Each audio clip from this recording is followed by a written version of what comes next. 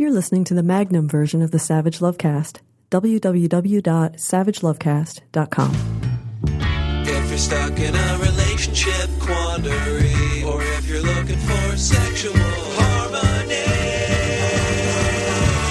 well, there's nothing you can't ask on the Savage Lovecast. It's considered one of the single greatest six-word short stories ever written. For sale, baby shoes, never worn. This shortest of short stories and the tragedy and heartbreak conveyed by it, often attributed to Ernest Hemingway. He may or may not have written it, but somebody wrote it, and it's a classic. Now, I don't know if the 40-word short story is a thing, like the 6-word short story is a thing. The 6-word short story is a legit literary subgenre. But if the 40-word short story wasn't a thing, it's a thing now. Because the world's greatest 40-word short story was published on Craigslist last week. Under New York, Manhattan, event gigs, Be Naked at My Sister's Wedding. That's just the title. Now the body of the ad. An instant classic. My sister is having an outdoor wedding in New Canaan, Connecticut in May. I want someone to be naked in the woods and to run through the wedding in order to ruin it. I will protect you from my family.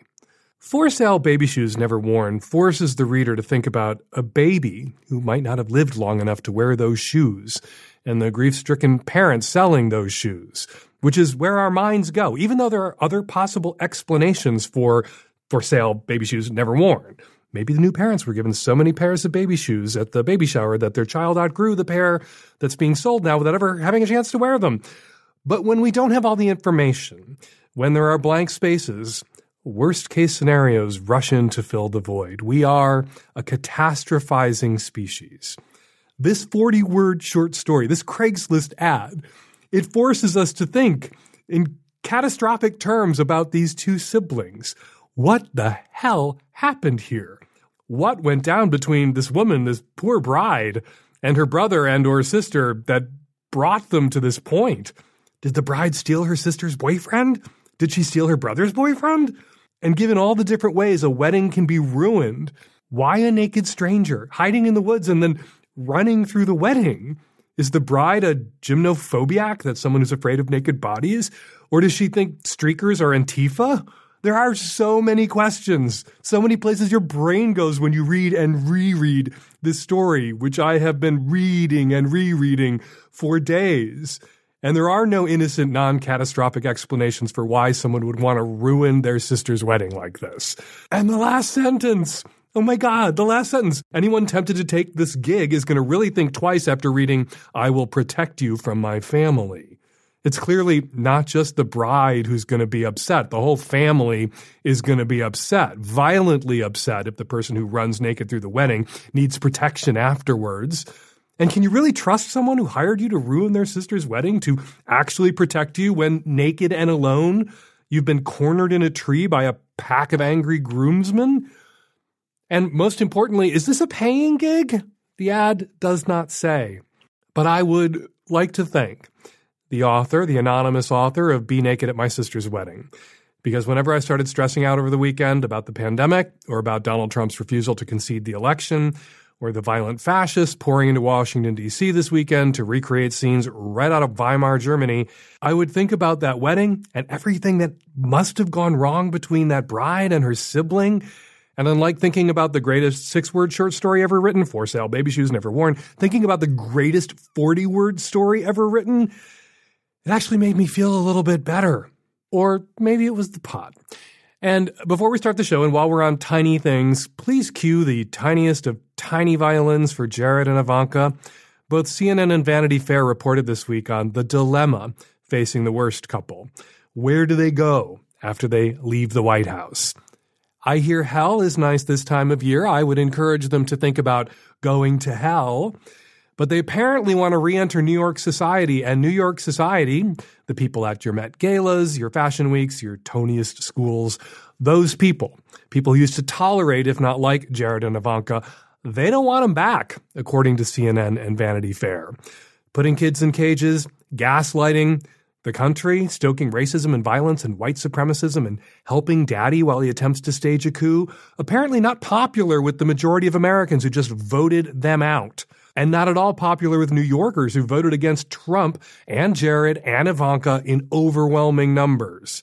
And that was before Ivanka's creepy daddy threatened to withhold a COVID vaccine from residents of New York because Andrew Cuomo, the governor of New York, wasn't nice enough to him. That's the sort of thing Anna Wintour is probably going to take personally and then scratch your name off the invite list for the next Met Gala. I don't live in New York, but I love New York and I get to New York as often as I can, and I'm looking forward to getting back to New York after the pandemic is over. And while I don't move in the same circles Jared and Ivanka do and have no interest in moving in those circles, if those vile motherfuckers ever walk into a New York cafe or pizza place or sex dungeon I happen to be in, I am going to yell at them until they leave. And I can't imagine, knowing what I know of New Yorkers, that I'll be the only one yelling.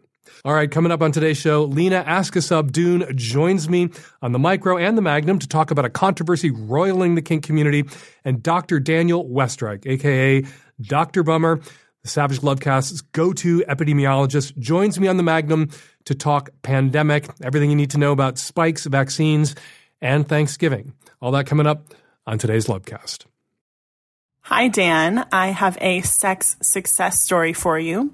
So my partner and I are in a wonderful non-monogamous relationship for the last 3 years, and he's bi, and so we really enjoy dating and playing with guys together. So we invited over a lover for the first time to have drinks with us. And my partner has a very demanding and high-stress job at a startup. His schedule is really unpredictable. He might have meetings late at night with other countries or with his team. And so we knew that there was a possibility of him having to have a work meeting during our date, but we decided to move forward with the date. And so we were having drinks with this guy. It was going really well. We had been chatting with him for a while online prior, and so really excited to meet him in person. And then the drinks transitioned to some playtime in the bedroom, and we all started having sex. But then at 9:30, my partner had to remove himself from the threesome to attend this work meeting. He said that he would be back as soon as he could. So me and this guy continued to have sex, and he was slapping my ass. And so after about 35 minutes, my partner returned to the bedroom and told us the story of first how he had to continue to mute himself between talking because you could hear the ass slapping sounds on his work meeting from the next room. And then he told us that the meeting was dragging on and that it wasn't going to be done for another multiple hours. And so he had to lie. The lie that he came up with was that I cut my hand on some broken glass and was bleeding everywhere, and possibly he had to take me to the emergency room, and he was assessing if I needed stitches.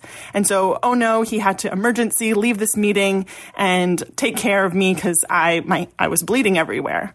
And so he told us this when he came back to the bedroom, and we were all like rolling on the bed laughing about how he was able to kind of extract himself from this meeting and rejoin the threesome. We enjoyed the rest of our time. Our lover left, and then my partner had to rejoin the meeting after the threesome, telling his team that the bleeding stopped. Maybe I was going to need stitches, but you know, he really, it was this really intense emergency where I cut my hand. We laugh about it now, and his team has no idea that he left the meeting to not take care of my bleeding hand, but to enjoy a really fucking sexy threesome. Sounds like a good time was had by all. Thank you for calling in and sharing your sex success story.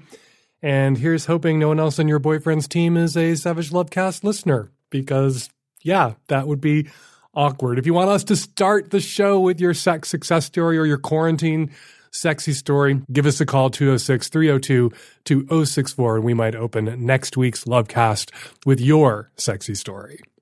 Hi, Dan. I'm a cisgender bisexual woman in my late 20s, living in the Midwest. I met a man through a more serious dating app back in July, and we went on about 10 dates and have also slept together about 5 times. He had just accepted a new job offer when we met, and now that he's working there, he says that he is very overwhelmed with work to do anything else, such as working out or hanging out with me. I have not seen him in 2 months because he had to travel out of state and just got back last week. Although we texted daily while he was gone, it was not anything deep or connection-forming conversations, and it wasn't from me. I tried to engage him more to fully get to know him and see what's going on, and I told him that I don't feel a lot of enthusiasm coming from him. The last year, I've been putting a lot of work on myself, setting boundaries, and also being vulnerable. So I was okay with shooting my shot with him and being honest, but now I am starting to feel like I'm coming off as desperate. I understand his new job is more demanding than he anticipated for, and that it's a priority for him, because I've also made my career my priority. However, I still have needs, and I feel like he should be able to make time to see me, considering he lives 8 miles away. I have a very high sex drive also, and holding out for this long has also affected my mood. Like I said, I've tried communicating with him on what his intentions are, since he left just a month after we started talking. And while he says that he wants to keep talking to me, he doesn't make any efforts, and he keeps blaming it on his job. I know that he really is stressed out and has all of these tasks to complete, but I should also be some sort of priority, especially if he was on a serious dating app and he was texting me on the daily. Should I just stop chasing after someone that doesn't communicate well, or do I continue being patient while he gets used to his new job role? It was the best sex I've ever had, Dan. He is my type physically, he is from the same country, but personality-wise, he is very nerdy, very shy, very analytical, so I don't know if he's been in a relationship before. You have needs, and he's not meeting them. You'd like him to make time for you. He's not making that time for you. I think you should stop chasing after this guy. If it's the case that he isn't meeting your needs or able to meet your needs or making time for you because the new job is so stressful, well, tell him to give you a buzz after the new job becomes less stressful or he has a different job. Tell him to reach out to you when he's got more time for you, time he doesn't have right now. And who knows? Maybe you'll hear from him at some point in the future. Maybe you won't. It's great that the sex was so great. Great that the sex was the best sex you've ever had. I hate to be the asshole who would say a thing like this, but I am the asshole who would say a thing like this. Just because it was the best sex you've ever had doesn't mean it was the best sex that other person has ever had. The sex may not have been as great for him as it was for you, but if it was as great for him as it was for you, perhaps you withdrawing a little bit, not that you should do this as a stratagem, but perhaps you pulling back a little bit will encourage him, will inspire him to reach out to you and make you feel like he is, to the extent that he can right now with the pressure that he's under, prioritizing you. If you're doing all the reaching out, if you're doing all the initiating of all of the text conversations, he may not feel any need to initiate, to make an effort that's perceptible to you because you're sustaining everything. I think you should work a little less hard at it. Then if you see some effort on his side, maybe you'll feel a little bit better about the effort that you've been putting in and you can resume putting those efforts in. But if you don't see anything from his side, he may not be as interested in you. Even if the sex was as spectacular for him as it was for you, he may not be as interested as you are. And that's what you want, isn't it? You want to be with a guy who's as crazy about you as you are about him. And if he relates to people differently than you do, or if he's neuroatypical in some way, hopefully he can articulate that to you, to your satisfaction. You say that he's a little nerdy, you say that he's a little analytical. Well, sometimes people who are nerdy and analytical don't come across, particularly via text, as passionate in the way that they might when they are with you physically, as he did when he was with you physically. And if right now he's too busy to be with you physically, okay, maybe you'll see that again from him in the future. But right now, I think you should pull way back. Right now, you might want to tag and release. Tell him that you're interested when he's not so busy in getting back together, in spending time together when he has time to invest in you emotionally and socially, not just physically and sexually. And you can pick things back up at that time, but you're not going to wait for him. You're going to see which other options are in the interim. Hi, Dan. 25, bisexual male here. I've struggled with my sexuality my whole life. I've experimented with sex and relationships, both with guys and girls, and I've never found a place where I'm zen, if you will. I'm not a homophobic person, and sexually I prefer men. However, I cannot necessarily connect very well romantically and secure long-term relationships with them like I can with women. Currently, I'm in about a year-long relationship with my girlfriend, and our sexual and emotional chemistry together is honestly the best I've ever had. I told her about me being bisexual, and she's fine with it. But in my head, I keep feeling this need to jerk off or have sex with guys. Is this normal? Or how do I know that I'm actually bisexual and not just using it as a stepping stone or a mask to being gay? I'm a big fan of Robin Oak's definition of bisexuality. I'm going to quote her here. I call myself bisexual because I acknowledge that I have in myself the potential to be attracted romantically and or sexually to people of more than one gender, not necessarily at the same time, not necessarily in the same way, and not necessarily to the same degree.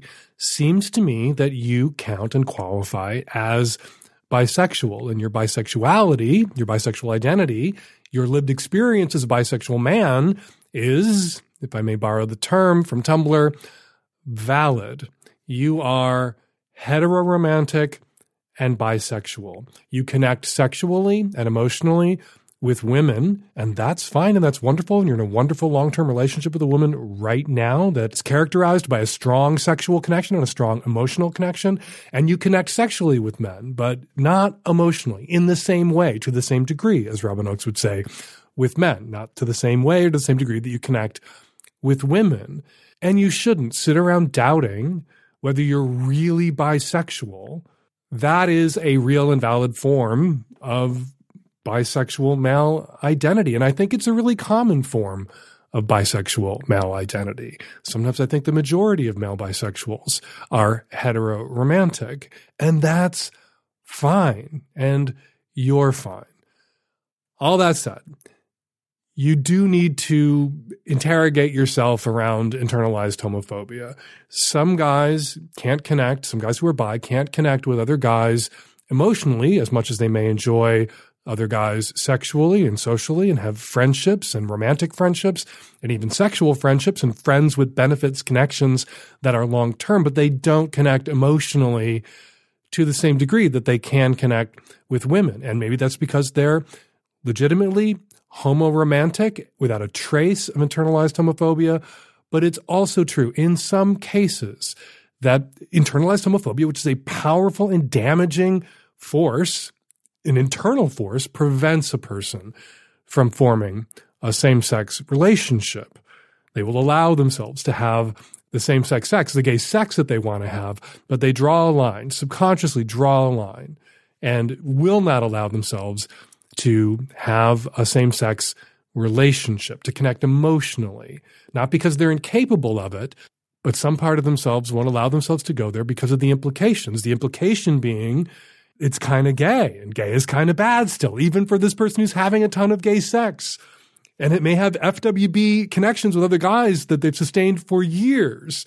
And I think this is a subconscious process in some cases, but not in all, which is why you need to interrogate. You need to really examine and scrutinize yourself and your psyche for any evidence of internalized homophobia. And if you've done that, you've done that work, you've done that self-scrutiny, and you found no evidence of internalized homophobia, okay, well, then maybe you don't suffer from any internalized homophobia, and you just are legitimately bi in the way that you're bi, bisexual and heteroromantic. I do think all of us, gay, straight, bi, pan, have a responsibility to really think about who we desire, how we desire people, and whether the limitations, it's just a preference, dude, those kinds of limitations are ours or they were imposed on us, whether we've internalized messaging we received from the culture, from family, from faith traditions, and therefore are limiting ourselves, or if it's just who we are and what we want, and it comes from inside ourselves. It's not an imposed limitation. It's not some negative shit that we've internalized about different kinds of people that we might be attracted to sexually and emotionally. And the reason to do that work is because it makes it possible for you to have more and different kinds of people in your life if you can pick that lock and free yourself from imposed limitations, from preferences that you were assigned, not preferences that you genuinely have. It's in your own best interest, not in the best interest of all those other people who you might sleep with, but in your own best interest because it opens your world to other people and different kinds of people and different kinds of relationships. But you can do all that work and still wind up where you're at. You can do all that work and still wind up being, in my case, 100% homosexual, or in your case, 100% heteromantic and bisexual. And quickly, one of the things that the culture tells us about bi guys is that bi guys are all secretly on their way to being gay guys. And that is not true. And we can see how powerfully that message is hammered home by the fact that you, as a bi guy, think that it might be true or worry that it might be true. Hey there, Dan, Nancy, I'm the Tech Savvy At-Risk Youth. I'm a bi cis guy living currently in the Midwest. I've lived in couple of other coastal cities before moving here, fairly active in my kink communities in all the cities. And there's been something that's popped up a couple of times recently that I was kind of wanting your take on. In a few of the kink groups that I'm in, there's been pictures that have been circulating of a couple doing puppy play in public, or it's usually a woman, leading a man on a leash, and the man's on all fours in the full puppy gear and everything. And I mean like the leather puppy gear, not like a fursuit. And in the groups that this has been shared in, it has, without fail, sparked off this massive flame war back and forth between people, half of whom are saying that, you shouldn't do kink in public because because there's a bunch of people who are in public who are, not consenting to see you do that kink. And other people who are saying it's not inherently sexual, don't inherently sexualize it. You're being closed-minded. Don't call yourself kinky if you think that this is wrong to do in public. And I just, was wondering what your take on this is. I personally am of the mind that if you perform a kink in the view of others, you are getting a charge out of that. You are getting enjoyment out of that, whether that enjoyment is sexual or not. And because of that, the people who are viewing you performing that kink should have a say as to whether or not they're involved. If they're coming into a kink space, then yeah, they are, by definition of entering that space, consenting to see what's going on in there.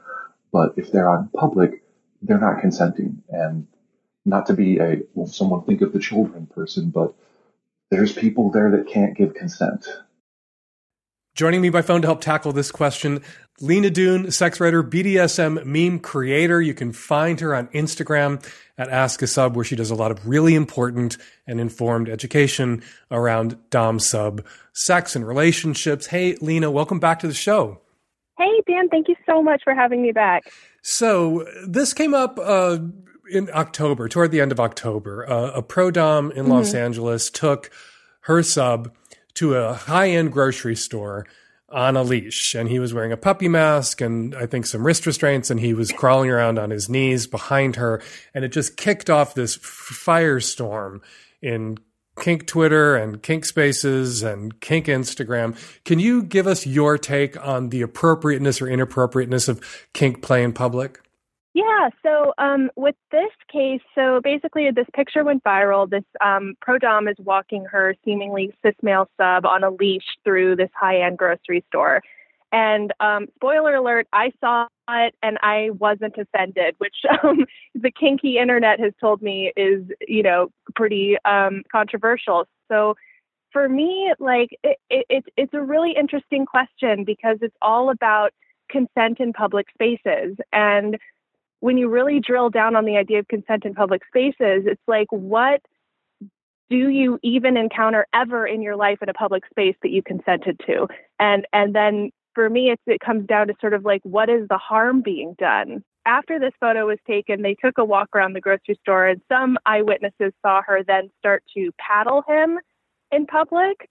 And I think like that's sort of an interesting line of is it a problem just to see people dressed up in costume, or does the scene begin when the paddling starts? And I think for me, that's where it starts. The dressing up in costume thing is really what leaps out at me because, everyone is going to go think of the children. What are you going to say to the children? And it's actually, it's a guy in a puppy mask on a leash. It's easy to say to a child, they're in costume. They're playing. Like BDSMers call it play. A kid isn't going to really have a problem with that, with wrapping their head around that. It's adults are going to feel uncomfortable having to explain that to him, or to a child, because of their adult issues, what they bring to it. What really the caller is asking is, whether it's okay to do anything inherently sexual in public. And it obviously is, because vanilla people do vanilla shit in public all the time. And it's so common that no one notices. But it's a problem when kinky people do something in public. But where do you draw the line? Like, people can't whip their dicks out in public and start to masturbate. This guy is obviously getting off on this. One of the things he's getting off on is other people seeing this being done to him.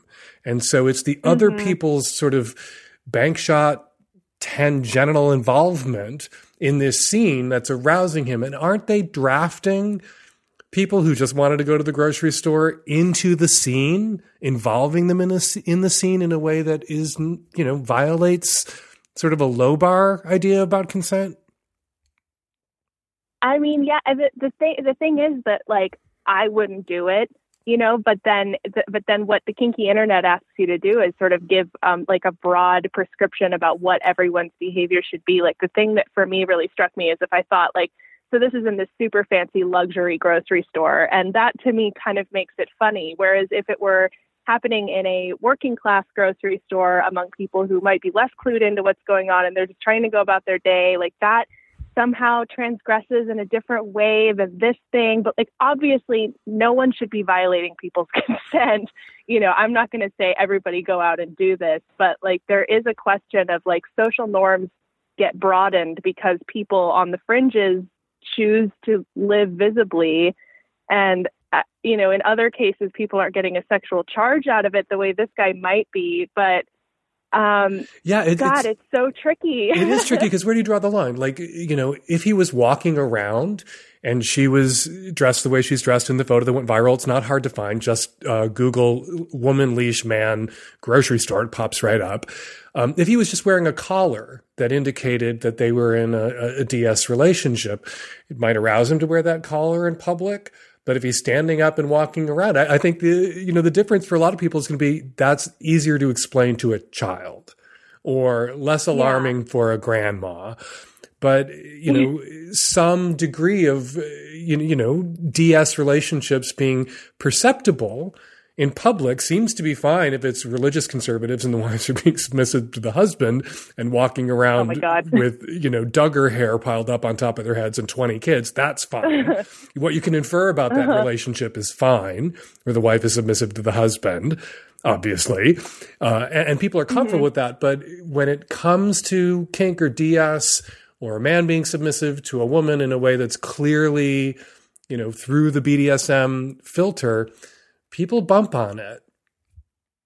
Yeah. I mean, if he had been wearing a dog costume from the Halloween store, for example, you would look at that and you would think, oh, there's some theater kids doing some performance art. But because it's leather and because we can then infer from the leather that something ambiently sexual might be happening, like the freak out, I think it is valid, but slightly disproportionate to what's actually going on. Like, maybe some of the people who saw it thought, hey, that's great, and then went along with their day. Like, we're really like honing in on maybe the one person who is having a real triggered reaction. And when you talk about triggers, like vanilla people, yeah, they kiss in public, but I think a better comparison is that vanilla couples will sometimes fight in public loudly, and that can be actually really triggering to somebody. Like, vanilla kissing is one thing, but like people loudly fighting with each other, I would never consent to that, and it would bother me. But we're not having this nuanced conversation about whether people fighting in public is triggering people. Instead, it's like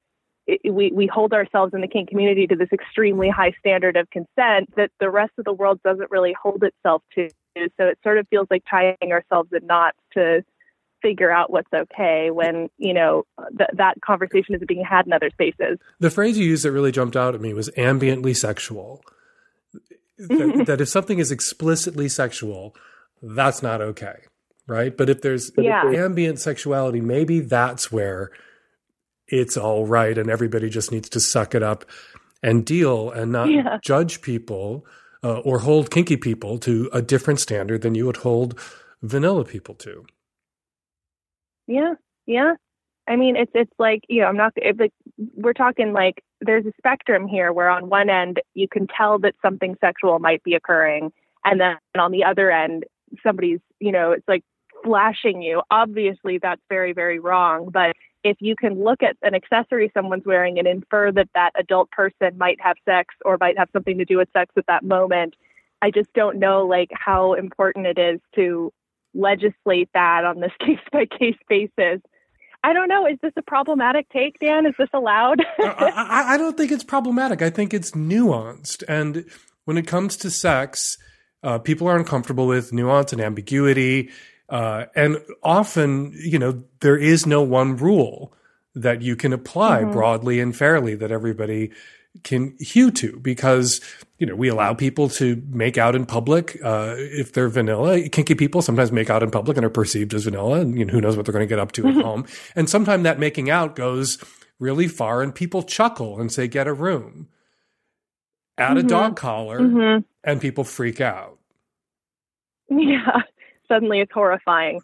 And what does that tell us about somebody besides something that we should assume about a large percentage of everybody out there? That there's a lot of people out there into DSX, and being aware of that shouldn't be a torment to you. The problem, though, becomes in, saying that everybody should deal and you don't have a reasonable expectation when you're out in public not to encounter people who may be being, ambiently sexual.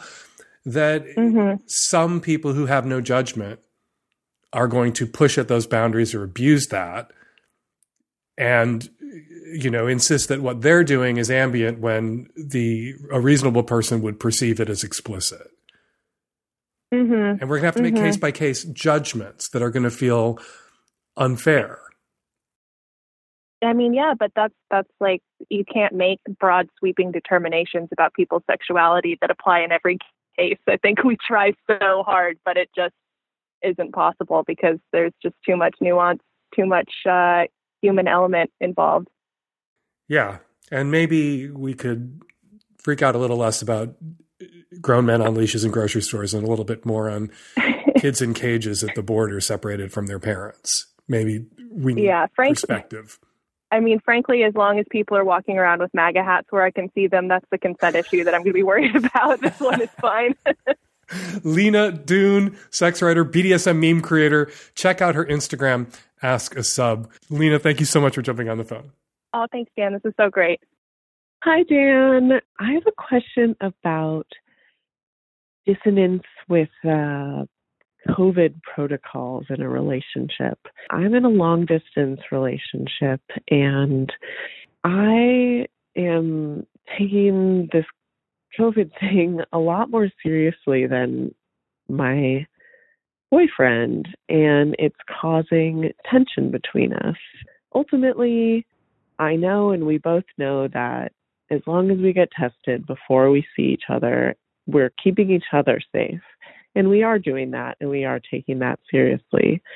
My question is about just talking about our day-to-day lives with each other and how to not, on my end, feel stressed and worried that he is going out and having drinks with people he doesn't know, clearly not 6 feet apart, going into other people's houses, doing things that are clearly not keeping with CDC guidelines. He is getting tested, probably every 2 to 3 weeks, at least once a month. How do I deal with my own emotions around stress and worry and bordering on resentment that he's doing all of these things while I am being the good girl and staying in and, wearing masks and not doing those things that we both love to do for the greater safety of the population and not spreading this virus.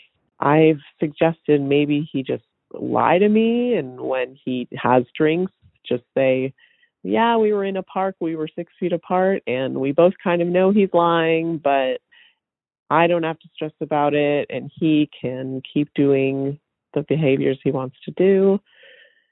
Help, Dan. When we talked a lot about HIV, when gay men navigating their relationships would talk about HIV, you would ask some guys if they were being safe, and they would say, oh, yeah, I get tested regularly. Well, testing didn't confer immunity. Testing wasn't itself safety. Getting tested regularly didn't necessarily stop someone from getting HIV, from acquiring HIV or being capable of spreading HIV. Testing, which was a lagging indicator, would just demonstrate whether someone had been safe or not in the past, or lucky or not in the past. But people would conflate testing with safety. Are you being safe? Are you being responsible? Yes, I get tested. Testing was part of being responsible, because if you tested regularly and you got infected, then you could get into treatment. Then perhaps you could take additional safety precautions with new sex partners and inform them of your HIV status so they could be careful and cautious, or more cautious, or perhaps you could do different things together sexually if you were in a serodiscordant relationship and you knew it because you'd both tested. But people would talk about testing as if it was safety itself.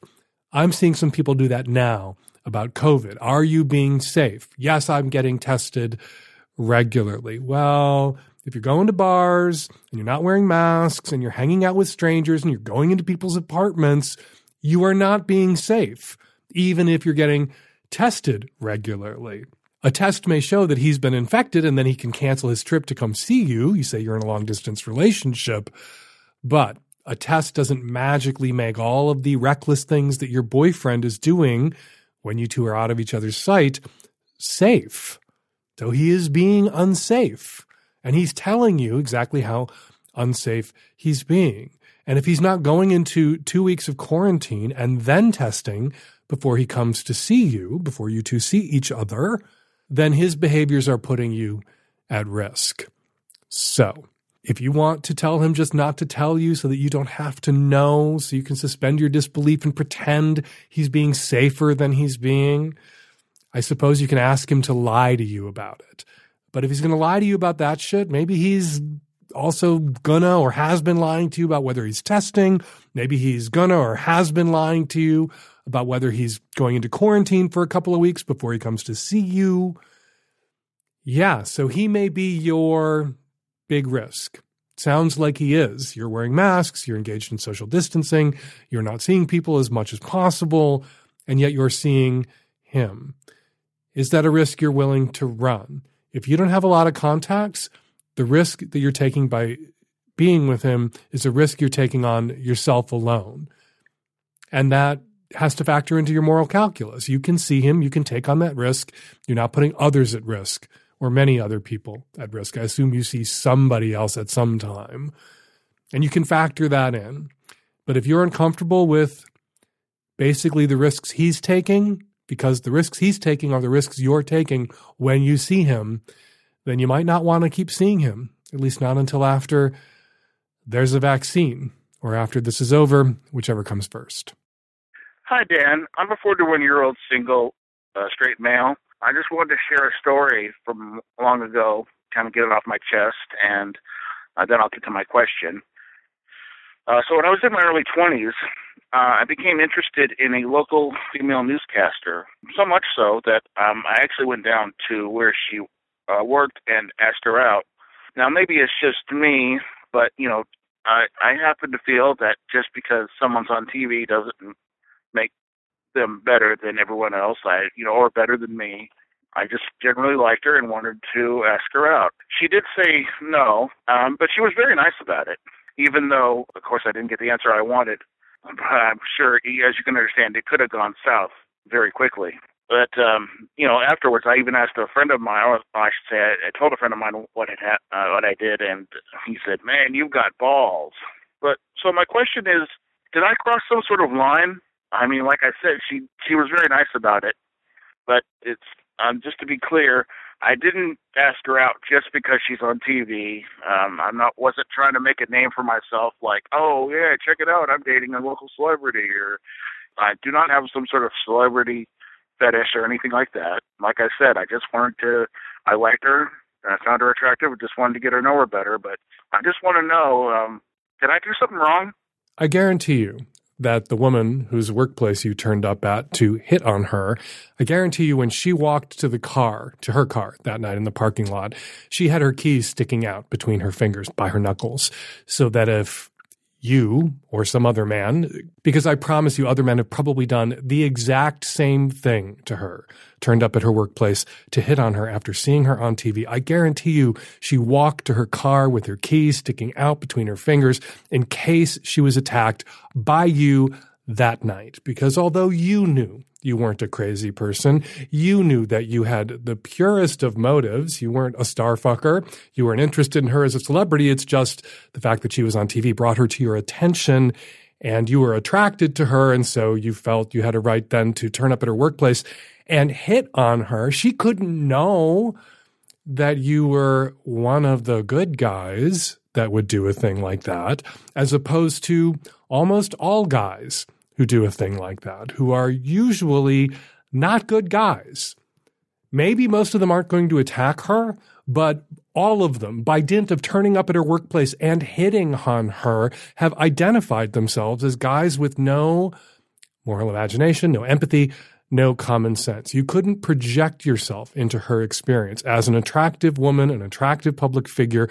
You couldn't project yourself into her experience and know and realize and be able to work out for yourself that she probably gets a lot of attention like this, a lot of unasked for, unwelcome sexual attention from men who think they have a right to her time, to her attention, to show up at her workplace and ask her out on a date because they saw her on television and they thought she was hot.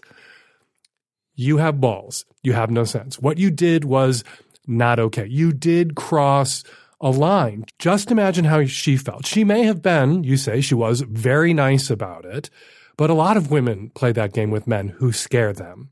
They are nice to them, nice to their faces, in an effort to de-escalate the situation. Because when she told you no, she may have been concerned at that moment that you would have reacted negatively or violently, as some men do, to hearing no from a woman that they think they have a right to hit on or ask out or date because they find them attractive. She may have feared a violent reaction. And to prevent that, to make a violent reaction perhaps less likely, she was gracious. Gracious in the face of your selfishness, of your senselessness, of your inconsideration. So, yeah, you definitely crossed a line. The purity of your motives in your head, don't erase that line. That she reacted in as nice a way as she possibly could in that moment, doesn't erase that line. That line is there, and you crossed it. Please don't do anything like that again. Hi, Dan. This is a bisexual married woman in Florida. My husband is heterosexual, and today I'm calling because a little bit of an awkward question, but basically my husband has had some issues with hemorrhoids throughout the years, and he is planning to see a doctor, but since my question is sex-specific, I wanted to ask you. So we like to do some ass play with him, and I have been dying to peg him for years. We did some of that earlier in our relationship, and then it kind of died off as we were, trying to get pregnant, and then I was pregnant and not really physically capable of doing it. But now I would like to go ahead again. However, because he's having more issues with hemorrhoids lately than before, I'm just trying to figure out how we can possibly make it safe and pleasurable for him. We did try using an anal toy type, not quite a butt plug, but something similar. And he said it was really good and felt good, but then, was a little bit awkward like the next day and he didn't feel super great. So yeah, any advice? He is currently planning to talk to a doctor about maybe having surgery on the hemorrhoids, and I am wondering also how that might impact our future plans to, have me play with his ass. Hemorrhoids develop when the veins that carry blood away from the butthole and the rectum swell up. They're sort of varicose veins that appear on your legs, but in your ass or just outside your ass. And they can be very uncomfortable, can be very painful. Some people find them aesthetically not that attractive, aesthetically awkward, and it can really complicate butt play for people who enjoy butt play who also have hemorrhoids. Because they're easily irritated and they're full of blood, it is a bad idea generally to engage in ass play when you have hemorrhoids, except for perhaps gentle stimulation. And a butt plug is actually a good option if someone has hemorrhoids and they'd like that full feeling, because a butt plug, you set it and forget it. You get it in once and you leave it there until you're done. You don't, as with a dick or with a dildo, if you're pegging someone, drive it in and out over and over and over again. I would urge your husband to talk to his doctor. If he's going to go see a doctor about his hemorrhoids, if he might need surgery, he should also talk to his doctor about ass play. And if he doesn't have a doctor that he can talk with about ass play, he should go find a doctor that he can talk with about ass play. He's a straight guy. He's into ass play. There are lots of gay doctors out there, particularly in large urban areas, who are comfortable talking about butt sex with their patients. I know some straight guys who've sought out gay doctors because they were into butt play and wanted to feel comfortable talking with their doctor about butt plays. So finding a gay doctor may be something your husband wants to explore. If after putting a butt plug in his ass that one time, he experienced symptoms or discomfort the next day, you might not be pegging him for a while. You may be able to peg him post-surgery. If the surgery is successful and it takes care of the hemorrhoids, after he's had a nice long time to heal, you can work your way toward pegging. I would start with gentle touch. I would start with a ton of lubricant. I would start with vibrators laid across the anus, not shoved up the butt. I would start with butt plugs and really, really tiptoe toward it and take your time and do this with the guidance of his physician, of his doctor that he can talk to about the ways in which he'd like to use his ass. Now, there are people out there who think butt sex causes hemorrhoids. That's not true. I don't have hemorrhoids. My dad does. Case closed. The most common causes of hemorrhoids in women, childbirth, in men and women, a low-fiber diet, straining to defecate, really having to push to take a shit can burst those blood vessels, basically, and cause hemorrhoids. Drink a lot of water, eat a lot of fresh fruit and vegetable, get a lot of fiber in your diet. It's not that hard to get a lot of fiber in your diet. Eat a few oranges every week. Not only will that put a lot of fiber in your diet, you won't get fucking scurvy then if you're eating a couple of oranges a week, and you'll be far less likely to develop hemorrhoids.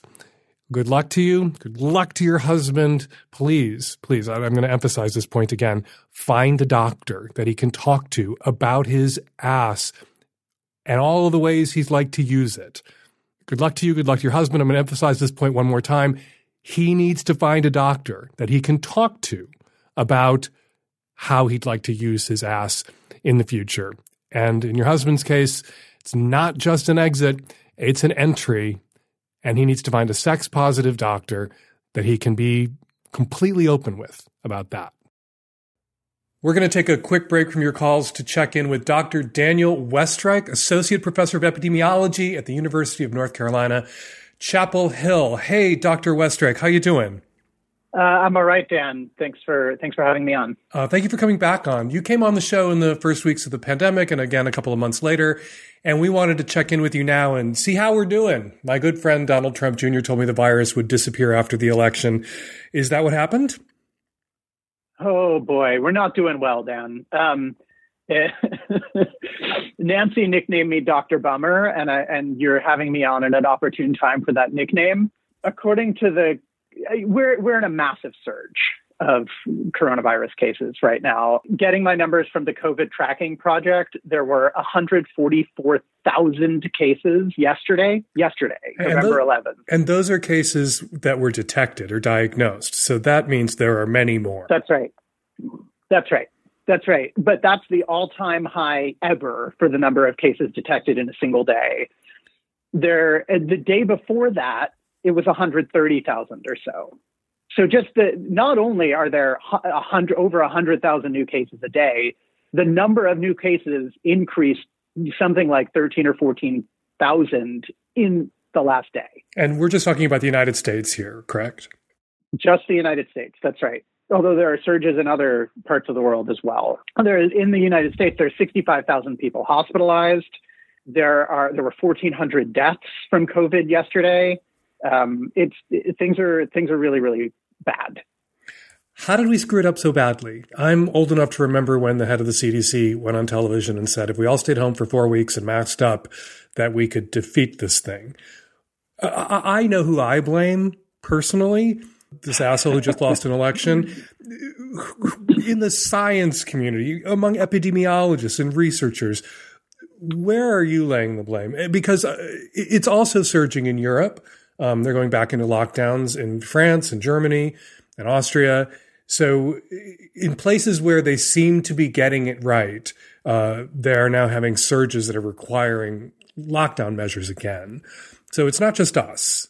Yeah, it's not just us, although I think part of the blame is that there has not been a lot of support, economic support for the difficulties of a lockdown or for the difficulties of sort of isolating here, which is something that it sounds like the incoming Biden administration is likely to change. Certainly the talk from the task force that President-elect Biden has put together sounds promising in that direction. I think the other thing is that there were predictions for a long time that the fall and winter were going to be very, very difficult. It's a season of a lot of respiratory disease transmission. It's the flu season. It's the season when people are spending a lot more time indoors. People are spending a lot more time in close quarters. And as a result, there is, I think, just more transmission of respiratory viruses. We know that air circulation is incredibly important, and there's just less of it when you can't be outside quite as much because the weather temperatures are falling. And this isn't something we knew at the start. When we first spoke, we were as concerned about people being infected outside as inside.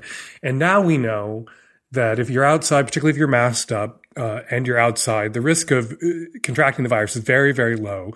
It seems that when people are indoors, in restaurants, in public transportation, in gyms, and there's air being recirculated, that's when you're most, or in your home, if you're having people over for, say, Thanksgiving, that's when you're most at risk.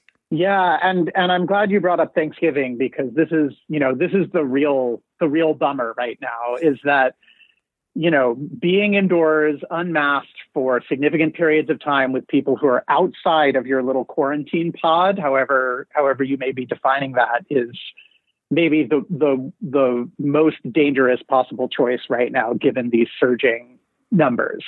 And, we've got Thanksgiving and Christmas coming right up. And so there are going to be a lot of people traveling and a lot of people maybe having extended political arguments over the Thanksgiving table with their elderly relatives, and none of this or maybe I'm just speaking for myself. We will not be going anywhere for Thanksgiving, and our family will be doing everything on Zoom this year.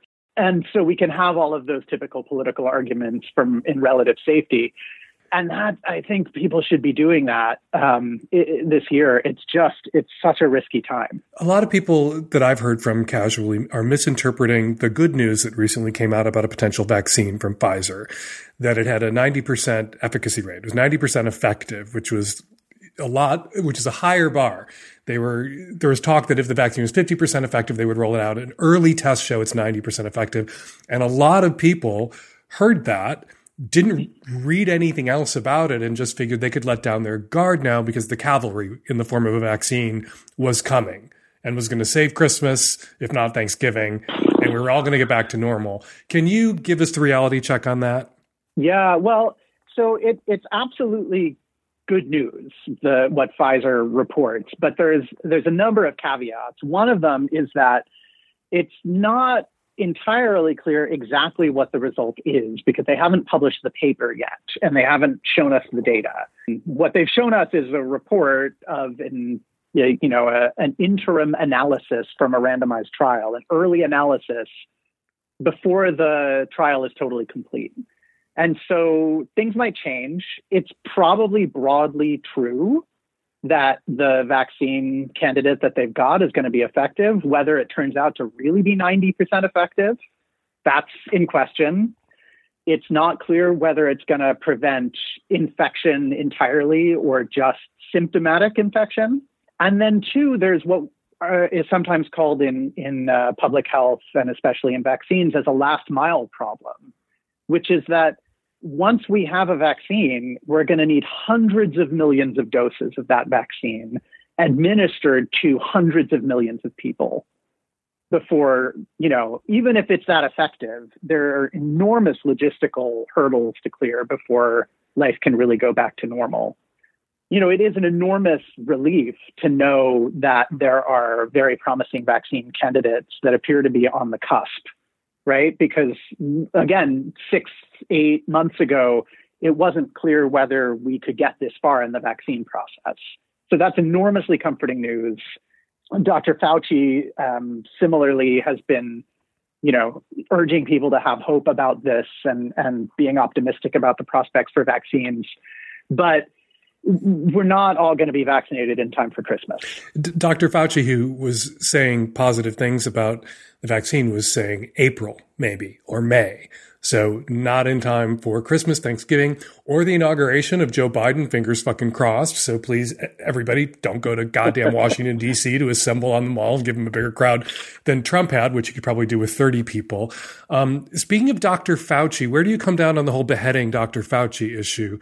You hate to see something like that become a partisan issue where people are forced to take sides, but here we are. Yeah, I strongly oppose that issue. We should not be beheading our hero of public health. I want to back up and really highlight something that you said, that in other countries, in Europe and Canada, where they're going into lockdown, there is government support. There's wage support for people who are losing their jobs. I have very close friends in Austria. Austria just went back into lockdown. The government is paying 80% of the wages of people who work in restaurants, of people who work in gyms, of people who work in places where they can't work from home and, their places of employment are closed. We haven't done that in the United States.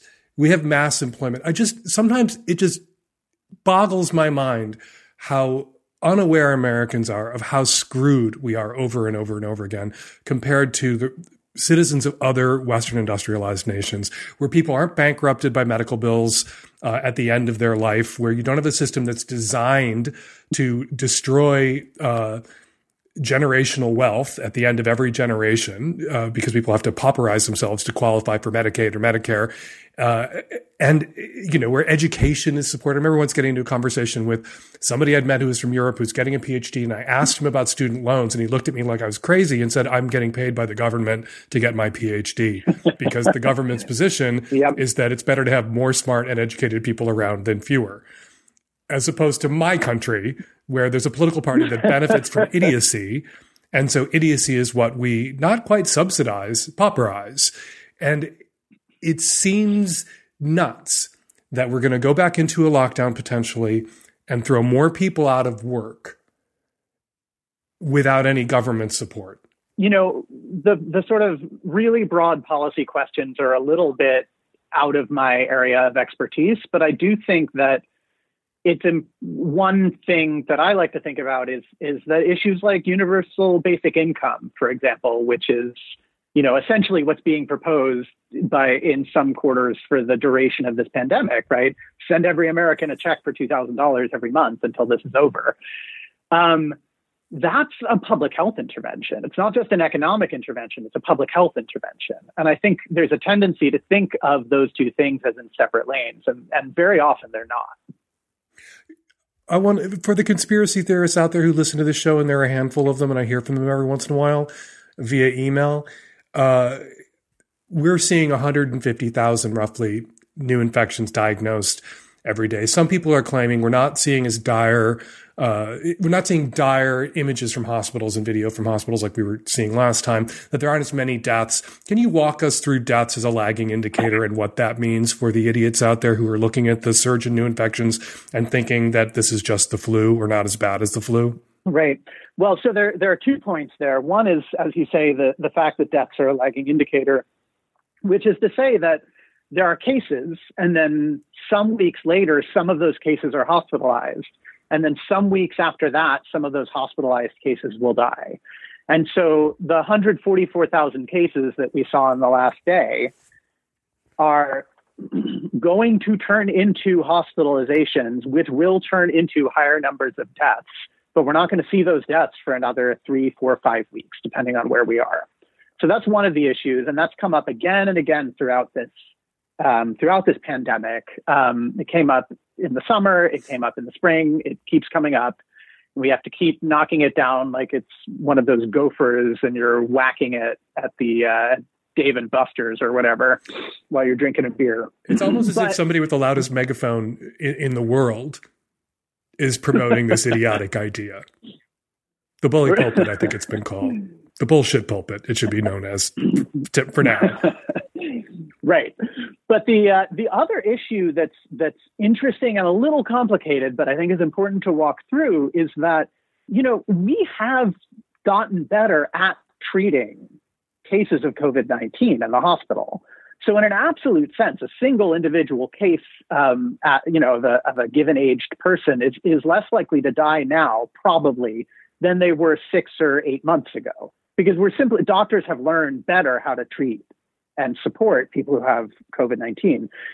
But all of those improvements depend on having enough hospital capacity to give everybody the level of care that's optimal. And as these cases surge, our hospital capacity goes down and down and down, and doctors and nurses get drawn more and more thin, and they are less and less able to give that highest quality of care. And so there's this really unfortunate and scary thing, which is that as the number of hospitalizations increases, we should expect to see the case fatality rate go up purely because the hospitals are overloaded. Oh my gosh. You are earning your nickname again on this visit, Dr. Bummer. Or it's almost as if that nickname has been awarded to you by all of the idiots all over the country who haven't listened to the scientists, who haven't listened to the Dr. Fauci's, who have instead listened to the idiot governor of South Dakota, who's now presiding over one of the worst COVID-19 epidemics among all the 50 states. So I don't want to end on, a falsely positive note, but is there anything besides the vaccine? I guess there's a little good news. There's the vaccine that seems to be very effective. We're going to wait to see the study itself come out. Doctors have gotten better at treating this. We don't want to wipe that improvement out by overwhelming doctors so they can't treat it. Is there any other good news? Yeah, I think that there are. I think the other pieces of good news are that if we have the will, we know how to approach this problem a lot better than we did 8 months ago. And I think the other piece is that we're starting to have the political will. President-elect Biden has appointed a panel of, I think it's 12 scientists and doctors on his coronavirus advisory panel or committee. And, they're not exactly the 12 people I would have appointed, but they are very smart, very thoughtful people who are listening to and reading the best science and are on it in a way that I don't think we've seen so much yet over the course of this pandemic. And not one of them is Jared Kushner. Yeah, one of them is an epidemiologist named Michael Osterholm, who has this great phrase that got reported recently, which is that he doesn't want to scare people out of their wits. He wants to scare people into their wits, which I think is a great message for people to take with them. We ought to be scared, but it's not beyond us to know what to do and to know how to take care of each other. Dr. Daniel Westreich, Associate Professor of Epidemiology at the University of North Carolina, Chapel Hill, and our Dr. Bummer with some good news there at the end. Thank you so much for coming on the show again, Dr. Westreich. Really appreciate your perspective. Thank you so much for having me, Dan. Take care. Hi, Dan. This is a 28-year-old gay male calling from San Francisco. I've been in a relationship with a pretty good guy for about 2 years. We had a rough patch with infidelity, but we were able to come through it. And my question for you and the listeners is, how long does that repair process typically look like? Is it a year? Is it 2 years? We've done some exploration with a couple therapists, and it seems like a lot is stabilizing out in a really amazing and beautiful way. I was also kind of curious to see what other experiences were. It takes time. Every couple is different. I would recommend that you read Esther Perel's The State of Affairs, Rethinking Infidelity, which is a terrific book, a terrific resource for couples whose relationships have been touched by infidelity, for couples who are working through infidelity, for couples who want to stay together and repair the relationship in the wake of an infidelity. It's often the case that we have examples in our lives of relationships that ended because of infidelity, and not as many examples in our lives of relationships that survived infidelity. When someone cheats and gets caught and their partner wants to work through it, we don't hear about it. When somebody cheats and gets caught and it ends the relationship, we hear about it. But a couple that's going to stay together, often so as not to compound the humiliation of having been cheated on, they don't open up to their friends or family about the challenge that they're facing right now. So we often have all these examples in our lives of how cheating destroys relationships and infidelity ends relationships. And we don't have the examples in our lives of couples that survived infidelity, of couples that got past it, of couples whose relationships, because they suddenly had to get really honest with each other about who they were, what they were doing, what they wanted. And we don't have as many examples in our lives of couples who, because the cheating came out and they suddenly had to get really honest with each other and they went into couples counseling together, their relationships may actually have improved, not because of the cheating, but in the wake of it, because of the honesty, because of the effort to reconnect. And we don't have those examples as readily available to us as the relationships that fall apart. And in the absence of those examples, it's hard to say how long it takes. 3 months, 6 months, a year, a couple of years. It depends. It depends on the couple. You don't, caller, you don't say who cheated. And I suspect it was you, because if it was him, I think you might have mentioned that, or maybe you both cheated.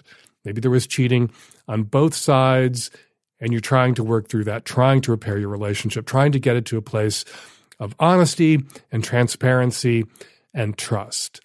Trust requires risk and vulnerability. It is sometimes the case after an affair that one person just can't trust the other person ever again. That's what they'll say. I can't trust you. Which, when you think about it, is a little crazy, because early on in the relationship, when you barely knew each other, you invested that trust in one another. In the absence of any evidence that they were worthy of your trust, you trusted them. It was a leap of faith. It was an act of will. Now, some people can't do that in the wake of an affair. Some people can never trust the other person ever again. They may want to stay in the relationship. They may try to stay in the relationship, but because they're unwilling to reinvest their trust and suspend their disbelief, really, about whether this could happen, whether this person could cheat on them, now that they know that they could because they did, the relationship is never going to be healthy and functional, really, again, because one person is always in trouble and the other person is always aggrieved and suspicious. And that's what you have to be able to get past. That is a requirement for a couple to stay together after an infidelity. It can't be that one person is always walking on eggshells, one person is always having to apologize, one person is always being policed because they screwed up. And if you can't trust your boyfriend again, if he's the one who cheated, or he can't trust you because you're the one who cheated, or you both cheated and you're mutually suspicious at all times of each other, then you may have to part. Then no amount of time is going to repair this relationship if you can't trust each other again, if you can't will it. And as with all things, when it comes to a monogamous commitment, it helps if you don't expect perfection. It helps if you can embrace the idea of someone being pretty good at monogamy, but not necessarily perfect at it. Hi, Dan, cis gay woman in her mid-20s calling from the UK. I've been on and off with my best friend for 8 years. This best friend is poly, and whilst I would be in an open relationship, I'm not poly. In January, she told me she was in love with me, but I was in a monogamous relationship. Now that I'm out of the relationship, I think I might be in love with her, but she claims she's been through so much heartbreak with it all that she's no longer in love with me and is scared to let me back in, especially given we want different configurations of relationship. However, when I've asked for a firm answer about whether we're just friends, she says that she's still uncertain about our future and can't tell me for sure. Both of us have admitted to imagining that we will end up together one day and said that maybe now is just not our time. It's so hard for me to set boundaries because I want her around and close to me all the time. It seems like whenever I muster up the willpower to set boundaries and become more distant, she just starts flirting with me again and won't let me go. How do I deal with this person who is my best friends with all my best friends, and inextricable from my life, but doesn't want to be with me in the same way I want to be with her? It seems like she will never truly let me go. 8 fucking years. 8 fucking years. This drama has been going on, this drama between you two. You're both young, you're both lesbians.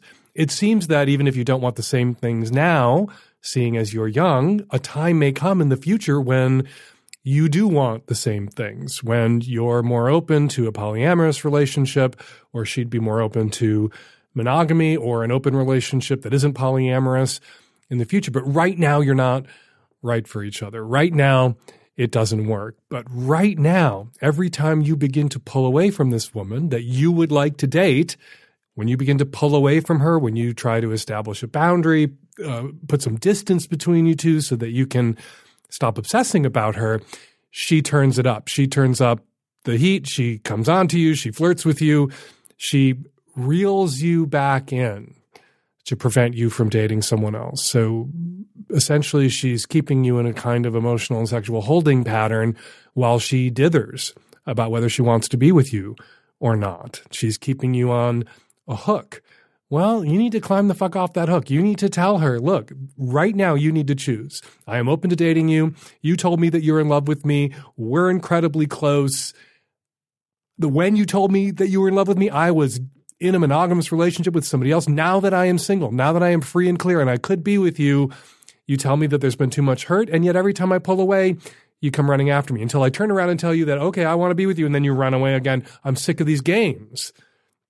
And you have to choose. She has to choose. You have to tell her that she has to choose to date you or fuck the fuck off out of your life. For now, not forever. Just long enough for you to get over her, or long enough for you two to both be on the same page, long enough for you two to want roughly the same things, including each other, which you don't right now. And you may have to make some effort. It sounds like she is completely embedded in your life, in your social circles. You have a lot of overlapping friendships. Sounds like a lesbian community to me. You need to make an effort to cut her out. You need to avoid spending time with her. Doesn't mean you need to burn it down. Doesn't mean you need to be an asshole to her or about her to your other friends. I'm sure your other friends are familiar with what is going on. I'm sure you all talk, and you just need to say to them, look, for the next 6 months, the next year, until I'm dating someone else seriously, even casually, I can't hang out with whatever the fuck her name is because it's not good for me, because it's preventing me from moving on. She doesn't want me, doesn't want what I've offered her, and just being around her makes it impossible for me to get over her. So for now, I'm just not going to be around her. Doesn't mean I hate her. Doesn't mean I hate you for hanging out with her. But for now, if you want me to come to the dinner party, please don't invite her. Or if you've already invited us both, please be understanding about the fact that I am not going to come. I'm going to go hang out with somebody else tonight who's not at the dinner party that shouldn't be happening right now anyway because of COVID. You need to establish clearer boundaries, and then you need to hold not just her to them, but hold yourself to them. Before we get to your comments, let's read your tweets. Danny Lime tweets, listening to my voice on a Savage Lovecast from 3 years ago. I'm still scared, but your listeners helped me, Dan. Haha, the pandemic. Oh my God. Love you at Fake Dan Savage. Love you too, Danny Lime. Hope whatever it was, it's better now. Bees Wings tweets, today's episode of the Savage Lovecast had a poly question that so reminded me of the last 10 years of my marriage that is currently ending in divorce. Sorry about that, bees wings. This is a particularly rough time to be going through a divorce, and wherever you are in the process, wherever you are on the planet, I hope you have lots of love and support and pot. Finally, Dawn Massino tweets, my first thoughts when I heard Biden won was hallelujah. My second was, I can't wait to hear at Fake Dan Savage on Tuesday so we can all celebrate together. I heard the opening music and it was everything I'd hoped for. We did it. Our long national nightmare is almost over. We did it. Yes, I agree, but it is not done. There are 2 runoff elections in Georgia that will determine who controls the Senate. If you care about fighting climate change, adding a public option to Obamacare, statehood for D.C. and Puerto Rico, and the likely 4 additional Democratic senators that would put in the U.S. Senate, all that hinges on control of the Senate in January. Dems John Ossoff and Raphael Warnock are right now campaigning to unseat 2 almost cartoonishly, ridiculously corrupt GOP incumbents. Act Blue makes it easy to donate to both campaigns. Go to actblue.com/donate/GA Senate runoff, and your donation will be split between them. Or better yet, make a donation to Stacey Abrams' organization, Fair Fight. Fair Fight registered 800,000 new voters in Georgia and turned that state blue, at least where the president is concerned. Fair Fight is working to finish the job and turn both of those U.S. Senate seats blue on January 5th. Go to fairfight.org and click on donate. All right, if you want me to read your tweet on an upcoming episode of the Savage Lovecast, be sure to use the hashtag SavageLovecast. And now your response calls. Hey, this is in response to the caller who asked whether a guy can stop and start his pee stream on demand. As a gay guy who's into piss play, here's my tried and true technique. Start peeing slowly, and your flow will be easier to control. Try to stop the flow as soon as the first few drops emerge. Then let a few more drops out, and then a few more. Then you can start to increase the amount and intensity of the stream with each burst. Also, if you want to pee a lot, try nettle leaf tea. It's a natural diuretic that doesn't taste too unpleasant on the other end. Hello, this is a response to the bisexual guy that's talking about talking to his family. I'm in Oklahoma. I work in machine shops, and it's very important to come out to everybody around you because you'll never know what family member they have that's going through something that you can help come out to them. Now, there's always a negative aspect. I mean, I never thought of the word faggot as something that I'd be called, but I've been called it many times. But you need to focus on who you can help by coming out. Hi, Dan. I just heard the latest episode with the gentleman who feels that his wife is getting too fat for him to be sexually attracted to her. I know that one should be relaxed about these things and that people write in for advice and so forth, but I have to say that really made me quite annoyed. My wife of 20-something years has been through breast cancer. It has left her body permanently altered and, as some people would say, disfigured. It has left her with other conditions as well that were difficult. I still love her. We still have an active, enjoyable sex life. Why? Because when I said I love you for richer, for poorer, for better, for worse, for sickness and in health, I meant it. Your caller, when he said, I still love my wife, well, I really hope his wife was listening to that call and is able to recognize her husband's voice and decides to dump the motherfucker already. And we're going to leave it there. Got a question you want answered or a comment about this week's show you got to share? There are 2 ways to get them to us. You can call us at 206-302-2064, 206-302-2064, or you can use the voice memo app on your phone to record your question or your comment and email it to us at voicemail@savagelovecast.com. Hopefully you've already purchased your tickets for the upcoming Savage Love live stream. That's on December 12th. I'll be answering as many of your questions as I can get to live from my living room. Email your questions ahead of time to livestream@savagelovecast.com or just ask me your question when you join us. Grab your tickets now at savagelovecast.com/events. And there are 2 more chances to check out the second volume of Hump's greatest hits. Head over to humpfilmfest.com and get your ticket to watch a collection of some of our favorite dirty movies from the last 15 years. And great news for Hump filmmakers who are working hard out there. We understand you're under a lot of pressure, so we've extended the deadline for submissions to January 8th. Now you have more time to make your dirty movies and get a chance at Hump fame, Hump glory, and big Hump cash prizes. Head over to humpfilmfest.com/submit to find out more. Follow Lena Dune on Twitter and on Instagram at AskASub. Follow Dr. Daniel Weistreich on Twitter at EpidByDesign. And follow me on Twitter at FakeDanSavage. The Savage Lovecast is produced every week by Nancy Hartunian and me and the tech-savvy at-risk youth and Nancy. We'll all be back at you next week with an installment of the Savage Lovecast. Please keep masking up, and thank you for downloading.